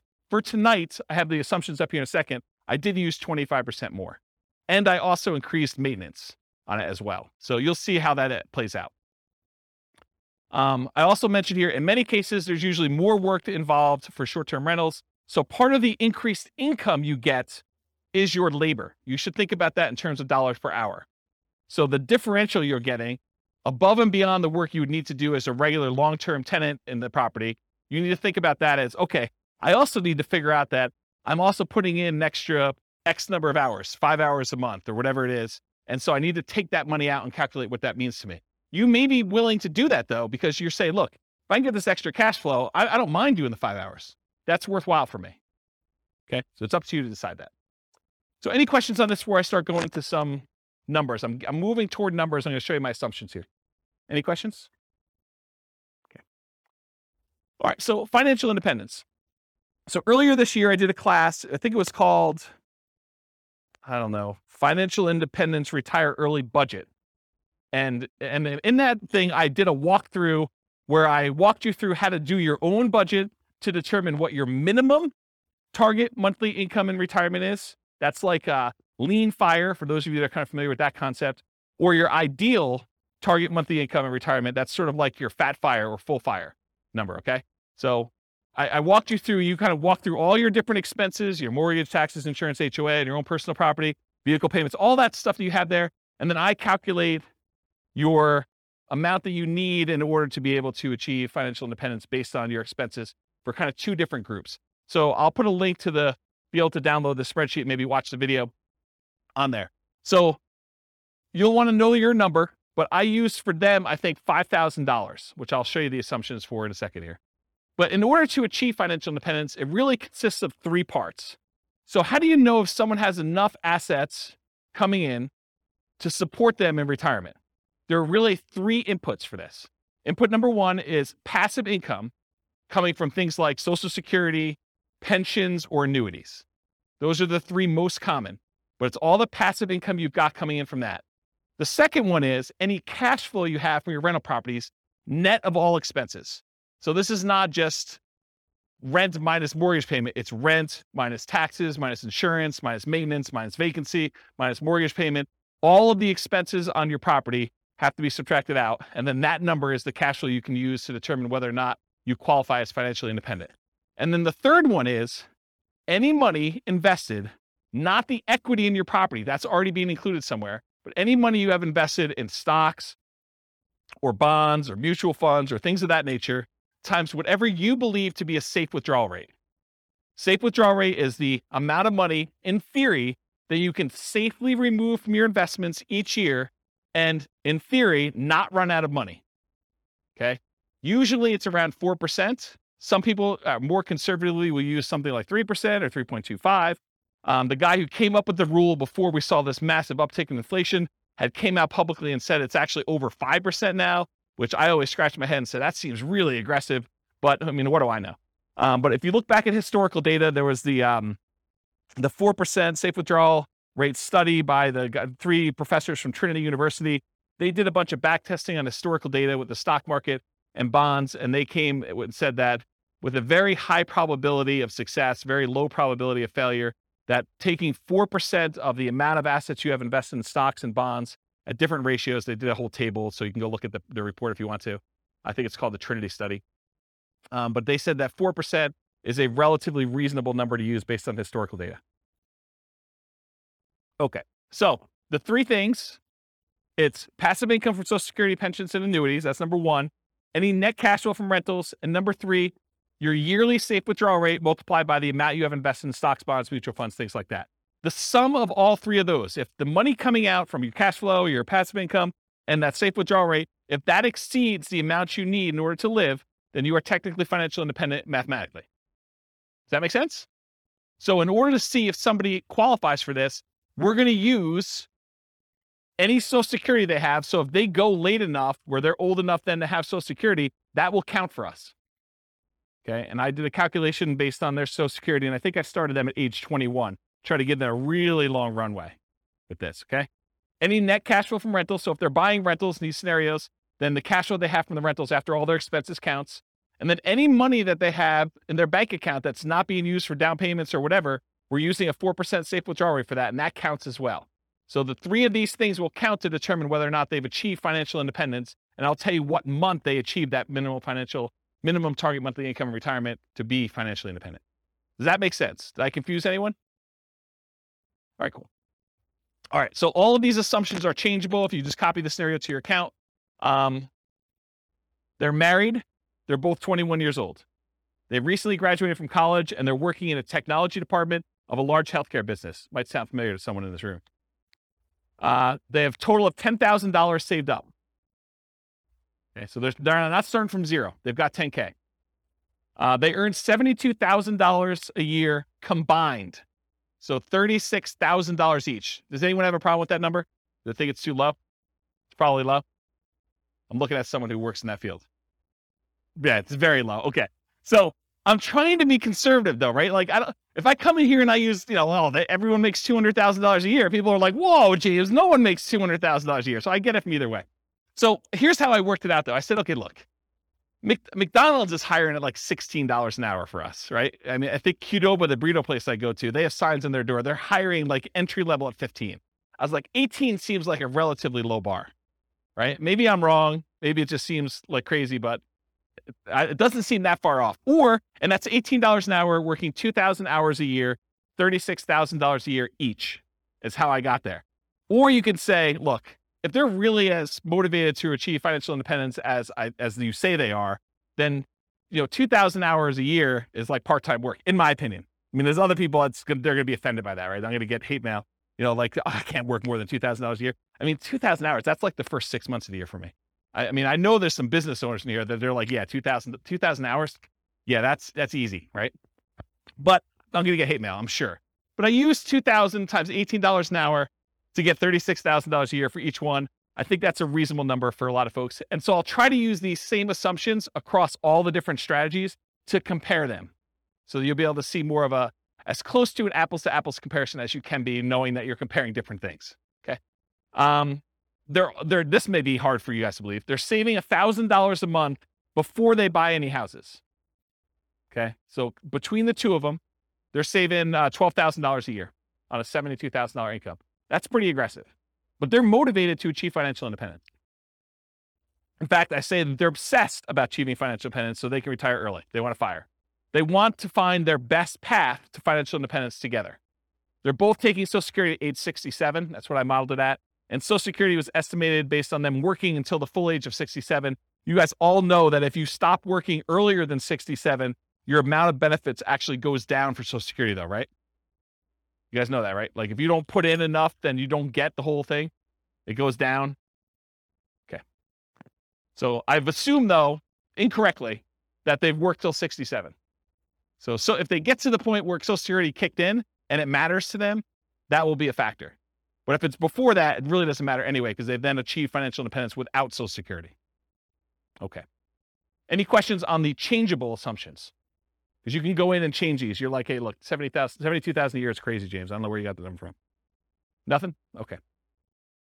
This is the worksheet you have, the loan types. I'm just pointing out that when they do the 15% down loan, I'm using 6.75%. That's what I got yesterday when I called my lender as the interest rate for a 15% down loan. And in order to do that, they had to pay 2 points to get that loan. They wouldn't give us a par rate. They wouldn't give us a rate where you didn't have to pay any points. Okay. And if you're doing 20% down, it's 6.625. There's 2 points for that as well, but there's no PMI. And then if you put 25% down, it's 6.5%. That's par. There's no points required in order to get that rate, and there's no PMI on that one. Okay, so that's the interest rates I'm going to use. If they were, when we cover Nomad next week, we'll be looking at these conventional loans, and you'll see the interest rates for those, what they are. For example, putting 5% down is 5.5% versus 6.75 or 6.625 or 6.5. This is why putting only 5% down starts to look attractive, is the interest rate's so much better. We'll cover that. We do Nomad. Any questions on this before I go on next slide? Okay, cool. More changeable assumptions. I modeled this out for 60 years. So if for some reason they don't achieve financial independence, it's possible they achieve it after 60 years. Okay, so 720 months, 60 years. So they'll be 81 at the end of this modeling. Based on their income, I think I looked it up. It should be about a 17.85% effective income tax rate. That's what I've estimated it to be. I'm assuming a 3% inflation rate over a very long period of time, guys. 3% is reasonable. I know we've seen crazy numbers recently, but look out long time in history. 3% seems right about there. 5.5% mortgage interest rate for the owner occupants, but they're not doing owner occupants except in some examples here, but they're doing the investor rates, which are listed on your spreadsheet. They have a 4% safe withdrawal rate number. They have $5,000 minimum target monthly income in retirement. So they're trying to get to the point where they have $5,000 a month in passive income from those three sources in order to be considered financially independent. And I do adjust for inflation. So it's $5,000 today, but in the future, it may be $7,000 or $8,000 or $9,000, depending on what time it is. Okay. And why did I pick $5,000 when they're making $6,000 a month? Because they're saving $1,000. So I want them to be at the same level of lifestyle, not at the same income. So they're not saving $1,000 anymore. They're only saving nothing because they've already achieved financial independence. So we're trying to get them to the point where they replace their standard of living, what they're actually living on. And I've also said, hey, look, when do they get to the point where they can live a $10,000 a month lifestyle, which I don't even think I showed you numbers for that today, but I do run that math and show you when they're earning twice as much. Okay. Any questions on these changeable assumptions? You can change all these too. Okay. So for the property, what kind of property are they buying? So here's the assumptions for the property. It's going to be a $375,000 property value, and it goes up at a rate of 3% per year. So it's keeping pace with inflation. It's not going up faster than inflation. It's not going up slower than inflation. It's pretty neutral. We're going to do 3 different down payment scenarios. So I'm going to do a 15% down, a 20% down, a 25% down one, and I'll show you the results from each. With the 15% down, there's PMI. I told you that. 1% of the purchase price in closing costs when they purchase. So they're going to have some fees for getting the loan. In addition to that, for the 15% down and the 20% down loans, there are 2 additional points in order to get the loan. You have to wait. Is that something that's common? What's that? The 15% down?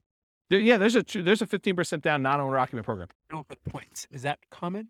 No, it was unusual because we couldn't get them to quote us something at par rate. So they're saying, look, we're not even going to offer that. If you want to get this rate, you got to pay at least 2 points in order to get it. So it's just a kind of condition of our normal market right now. And you may be able to go to another lender where they'll say, it's not 6.75 or whatever it is. It's 7%, but it's par. They may come back and say that to you. And so each lender's a little bit different. This is one lender I called. There was a lender that I talked to told me that between 25% down and 15% down, there was only a quarter of an interest rate change. Yeah, it definitely is in that range. Okay. Sometimes it's more than that. Sometimes it's less. Okay. And then also, is there an equation to figure out upfront PMI? Like no. There's a whole 2-hour class on PMI, and I go over all the factors, and it's a calculation for them. And there's a lot of different variables in it, including how many people are on the loan, your credit score, price of the property. There's a whole bunch of factors. Yep. All right, cool. No seller concessions. They couldn't get the seller to give them any money toward closing costs. Interest rates, I already talked what those are. 6.75 for the 15% down, 6.625 for the 20, 6.5 for the 25% down, and the 15% has PMI. Doing 30-year loans, 360-month loan term. We assume $2,600 per month in rent, but rent increases at a rate of 3% per year. So rent is also keeping pace with inflation. It's not going up faster than inflation. It's not going up slower than inflation. So property price and rents are going up at the same rate. 3% of the monthly income is assumed for vacancy. So we're assuming that they're doing a really good job with property management and that they are starting, 60 to 90 days ahead of the property becoming vacant to make sure that they have minimal vacancy on their property. 10% of the monthly income is assumed to be maintenance. I'm assuming 0.75% of the value of the property each year is the property tax rate. So that's about $2,800 per year in property taxes at the start. And it changes as property values increase. So around here, that number doesn't seem to be that low, or it doesn't seem to be that crazy. In other markets, they're hearing that and they'll be like, yeah, per month is the rate for that. Or they may be like, whoa, that seems really, really high. So Tax rates vary considerably across the country. 0.4, and you can change those. 0.4% of the value of the property each year is the assumed property insurance rate. So based on a $375,000 property value, that's about $1,500 per year in insurance. And again, that changes as property values go up too, because insurance should cost you more as your property value is worth more to continue to insure that property. Because if it burns down, they got to replace it. So this is a residential property, and 15% of the purchase price is considered the value of the land. We use that when we're calculating the depreciation benefit. Any questions on the property assumptions? This is sort of I always feel like I'm like doing a magic trick and I'm showing you, look, there's nothing up my sleeve. Like I'm showing you all my assumptions so that you know exactly what is about to happen. Then when I show it to you, you can't be like, but what's the insurance rate for that? What's the taxes for that? How much income are they making? Because I'm answering all up front. That way you can't say to me later, but wait a minute. Okay. All right. So I wanted to show you a baseline of, hey, if they didn't do any real estate at all, if they just said, I'm going to invest $1,000, I'm going to save $1,000 a month, and I'm going to invest that in the stock market, I'm going to get 8% return in the stock market, how long does it take me to achieve financial independence if I only invest in stocks? And for this one, it's primarily that 4% safe withdrawal rate times the amount that they have invested in stocks, right? Because that's where the majority of their money is coming from. So in that case, it takes them 482 months, about 40 years. Someone who's saving $1,000 a month, that doesn't seem like it's that wrong, right? I mean, it takes you 40 years to save up for retirement. You're going to be like 61 years old at that time, and you'll have enough to be able to replace your income using a safe withdrawal rate by investing in stocks. Doesn't seem unreasonable. So that's how long it takes. What if they just buy one owner-occupant property where they move in and they live there and they do the rest in stocks? Does that impact things? Turns out it does. They can actually retire, be financially independent at 396 months if they buy one owner-occupant property and invest in stocks otherwise. So considerably faster. About, what is that, 86 months? What is that? How many years is that? 7 years? Okay. Okay. Now at this point, we've kind of taken it back. They have not opted to buy the owner-occupant property anymore. They're only going to buy rentals. They're going to continue to live in a rental themselves, and they're going to buy up to 10 20% down payment rentals. If they buy 10 20% down rentals, they live in a property that they're not buying a property to live in. They're just staying in the property that they're renting in and continue to pay whatever rent increases there are. It takes them 370 months buying 20% down rental properties in order to achieve financial independence this way. If they buy 10 25% down rental properties, so they're putting more down, they're waiting longer in order to have the down payments, and they're delaying buying the properties, but when they buy them, they have slightly better cash flow because they put more down, they have a little bit better interest rate, they have to pay a little bit less in points, and they put more down, so they're borrowing less, so their monthly payment is lower. So they have the benefits of additional cash flow. That means that they can actually achieve financial independence in 346 months if they do it that way. Just something else to point out too. When you do the 20% down loan, and there's 2 points in order to get that loan, isn't that sort of like a 22% down loan? That's closer to that 25% down than you might have thought, right? Because it's not 20% down now, it's 20% plus 2 points. So it's really a 22% down loan in order to get that loan. Where the 25, you have no points. So it's really 22 compared to 25. So it's closer than you'd think. Right? You have a microphone? I guess it'd be on the amount that you're taking out the loan, 25% on purchase price, but that's right. It's a cost for one of them, and the other one you're actually getting even more benefit by putting more down. right. So it might be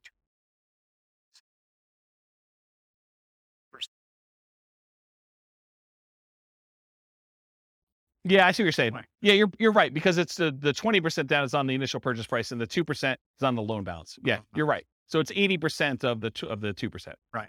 So 1.6. Splitting hairs, but No, you're right. That's a good point. Okay, note to self. Steve not invited to next meeting. No, he's all good. Okay, cool. So we did that 25% down there. What if they do 15% down?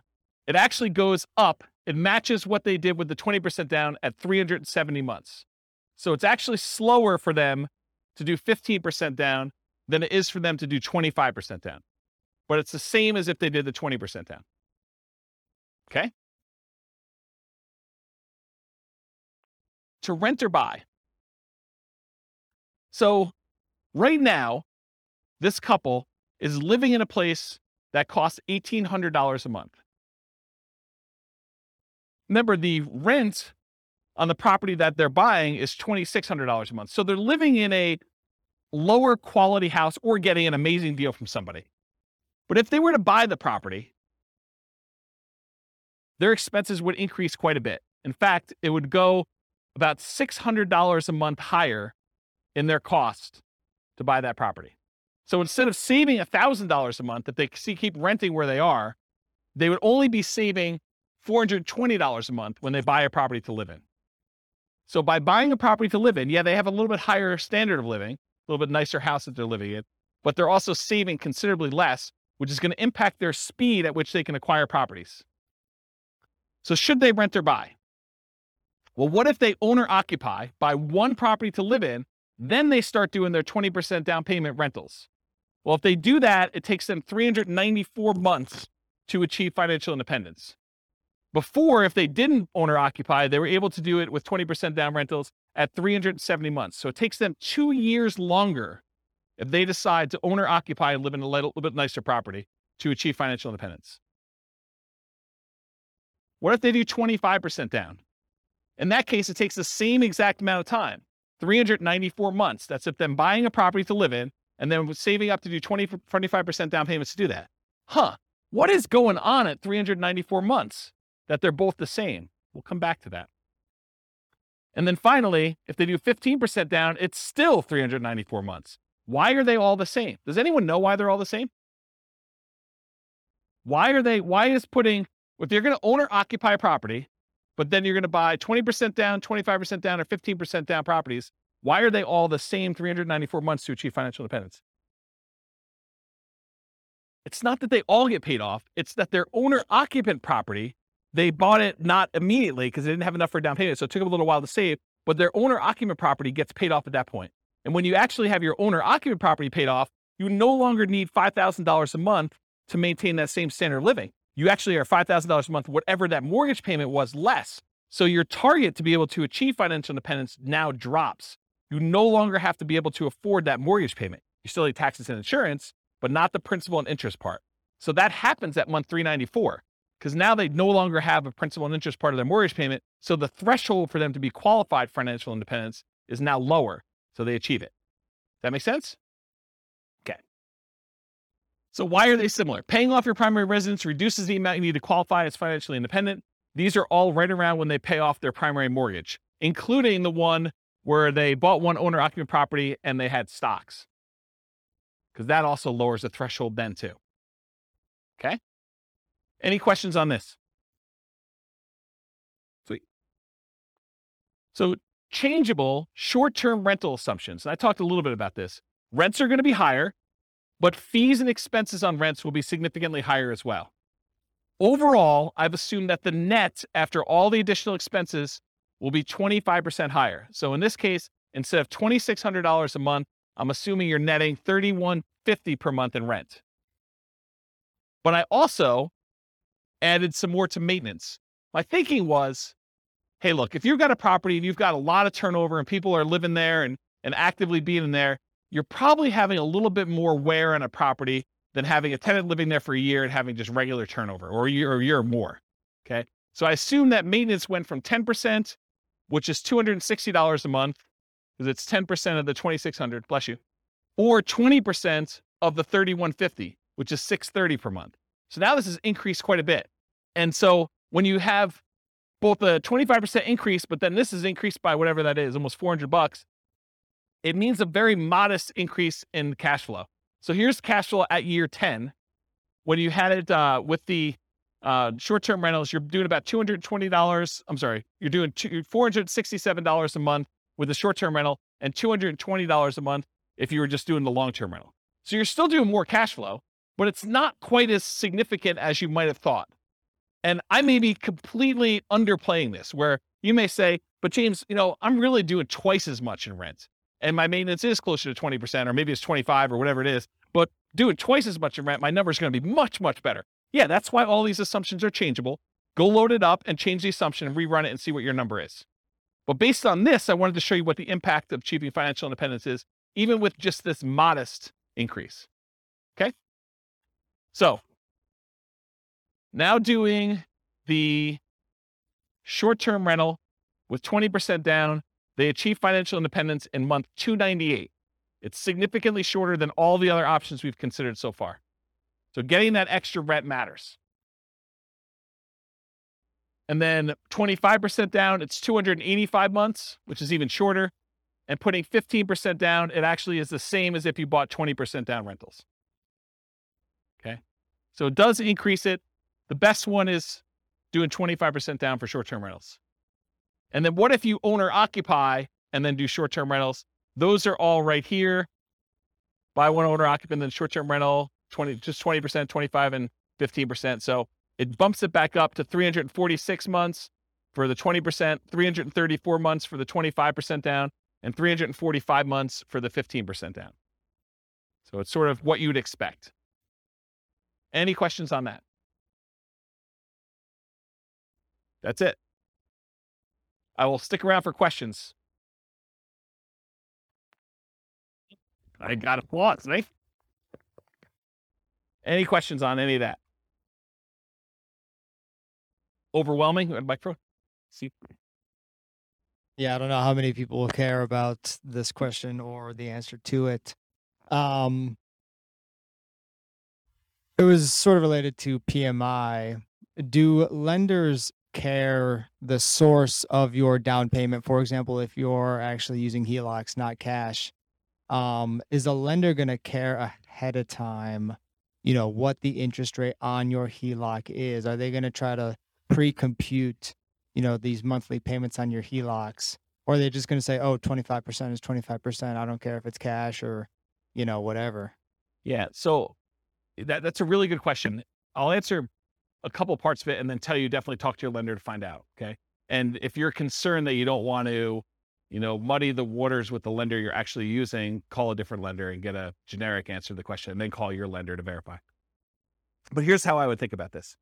I think the lender is going to definitely take into account the payment you would have on your HELOC to qualify you from a debt to income perspective. So that will definitely be a factor for qualifying for a loan.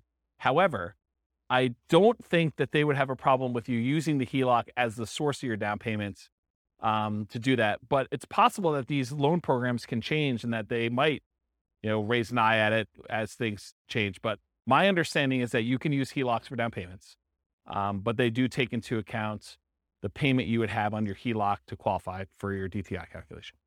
And they may even do more severe than what you might imagine. They may say, because you have the capability of borrowing up to this amount, we are going to use the max. So they might even do something like that. But talk to your lender to find out for sure. Was that all the parts of the questions? Okay. Yeah. Yeah, because I know people do cash out refinances and then they use the money in order to buy properties as well. So I would think the HELOC would act very similarly to that.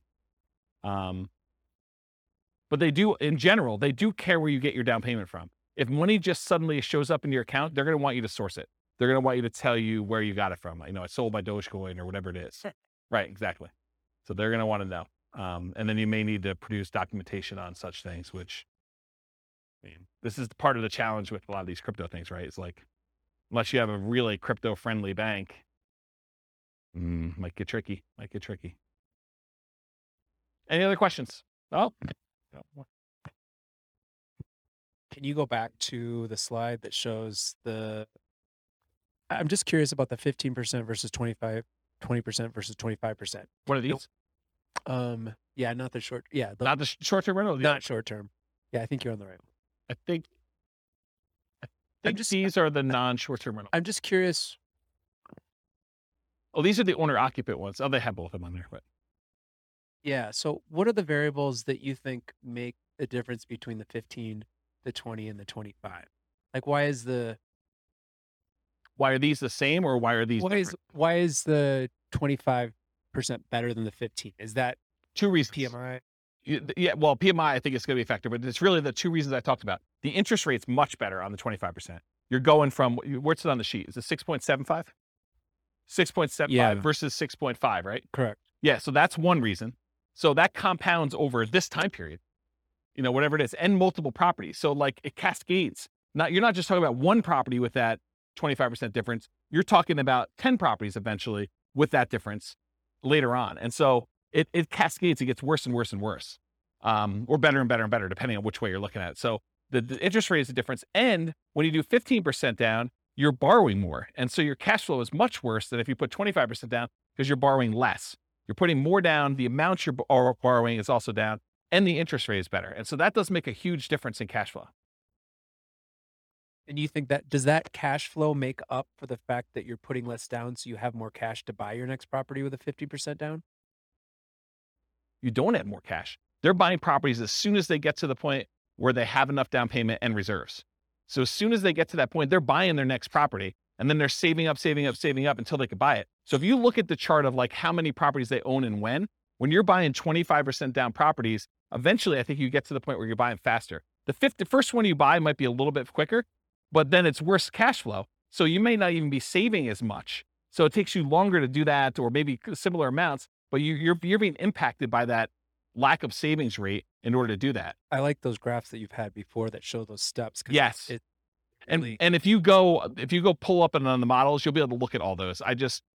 The complaint I sometimes get is, James, you show me 300 charts. No. Right. Yes. It is the complaint I get, which, I mean, I like charts and I like showing the charts so I can show you all this stuff. But sometimes when we don't have that chart, like I've occasionally even said to people in the room, this chart I'm not even going to talk about unless someone challenges me, because I want to be able to show you this as to like how I got to where we are. And so it's sort of like, it's like ammunition for arguments in class. But, today I tried to keep it simple and simplified it. So one other thing I'll add.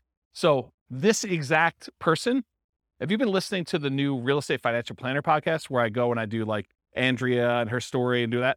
Well, I'm doing this person through a large number of different scenarios. I'm going to take this storyline. And so I'll do individual episodes on each one of these scenarios. And so you'll be able to see a lot more detail too that way. It's using these interest rates all the way through? Yep. Okay. Yeah. I'm going to try to do like one story arc where we don't change anything. But then in the advanced versions of it, I'm using variable interest rates and variable appreciation rates and variable rent appreciation rates and variable inflation rates. And one more variable thing, but there's like 5 things that are variable to show you and then I'm going to run it 1,000 times to show you what the range of expectations are. They may be financially independent anywhere between month 274, where it's 1 time out of 1,000, all the way up to month 495. I'm just making up these numbers. And that's 1 time out of 1,000. And the majority of them are in this range of here to here. And I'll be able to show you that in advance. And those are based on historical data, like the variable rates, though? No, they're variable. So like instead of doing an interest rate of 6.5, I'll say, look, it's 6.5 month 1, but there's a chance it could go up to 6.25 the next month, or it could go down to 6.375. And so there's just a probability distribution. And so sometimes, one run out of 1,000, maybe it actually ticks down. But another time it might actually tick up where they go to 7 or 8 or 9 as you're buying more properties. But it changes every month so that when you finally do buy a property, the interest rate may be much different than what it is today, but it's doing a change each month to see like where it moves. And over a large enough sample size, and I don't even know if 1,000 is truly large enough, but it gives you a decent range of like what the values might be. And you could see like, hey, interest rates has a major factor here. And so if interest rates go up, this looks much worse for them. If interest rates go way down, this looks amazing for them. And so you can now see some of those things happening with interest rates, with rent appreciation rates, because what happens if the market softens and they're getting better deals as they're acquiring, and then it turns around and they go up? What happens if prices go up when they're buying, and then it starts taking off when they, kind of get to the point where they have 10? All of those things can happen in those runs as well. And it combines with rent appreciation and price appreciation and interest rates and inflation rate. And the stock market rate of return is also random. So those are the 5. Does that help? I'm just picturing in my mind, like, what if at year 7 interest rates go down and you refinance? And like, how would that, that's what's awesome about my software, is that I could say, if interest rates drop below a certain thing, refinance and ratchet it down. And then how does that improve? That could be part of the algorithm for doing the testing. Because that would be that'd be really interesting to see like how 15 and 25 changes, and if 15 shoots farther ahead based on a 5-year refinance to the same interest rate or something. This is literally why I wrote that software, because I had those same questions, right? About my own personal stuff. I'm like, look, I'm on this plan. What happens if? And then my mind just goes crazy. What happens if stock market tanks? What happens if there's a real estate market correction again? What happens if prices go out of control up, or prices kind of stabilize, or prices go down and I'm able to acquire more properties? Like, what do all these differences mean to me? And how does it impact my ability to be resilient in retirement? Or, during my acquisition phase of kind of getting to that point, like, what happens there? This is literally why I wrote all this stuff. But those are the types of questions. Yeah. So that's it. Okay, cool. That's it. All I got for you guys. Thanks. Stick around for questions. That's all I got for you.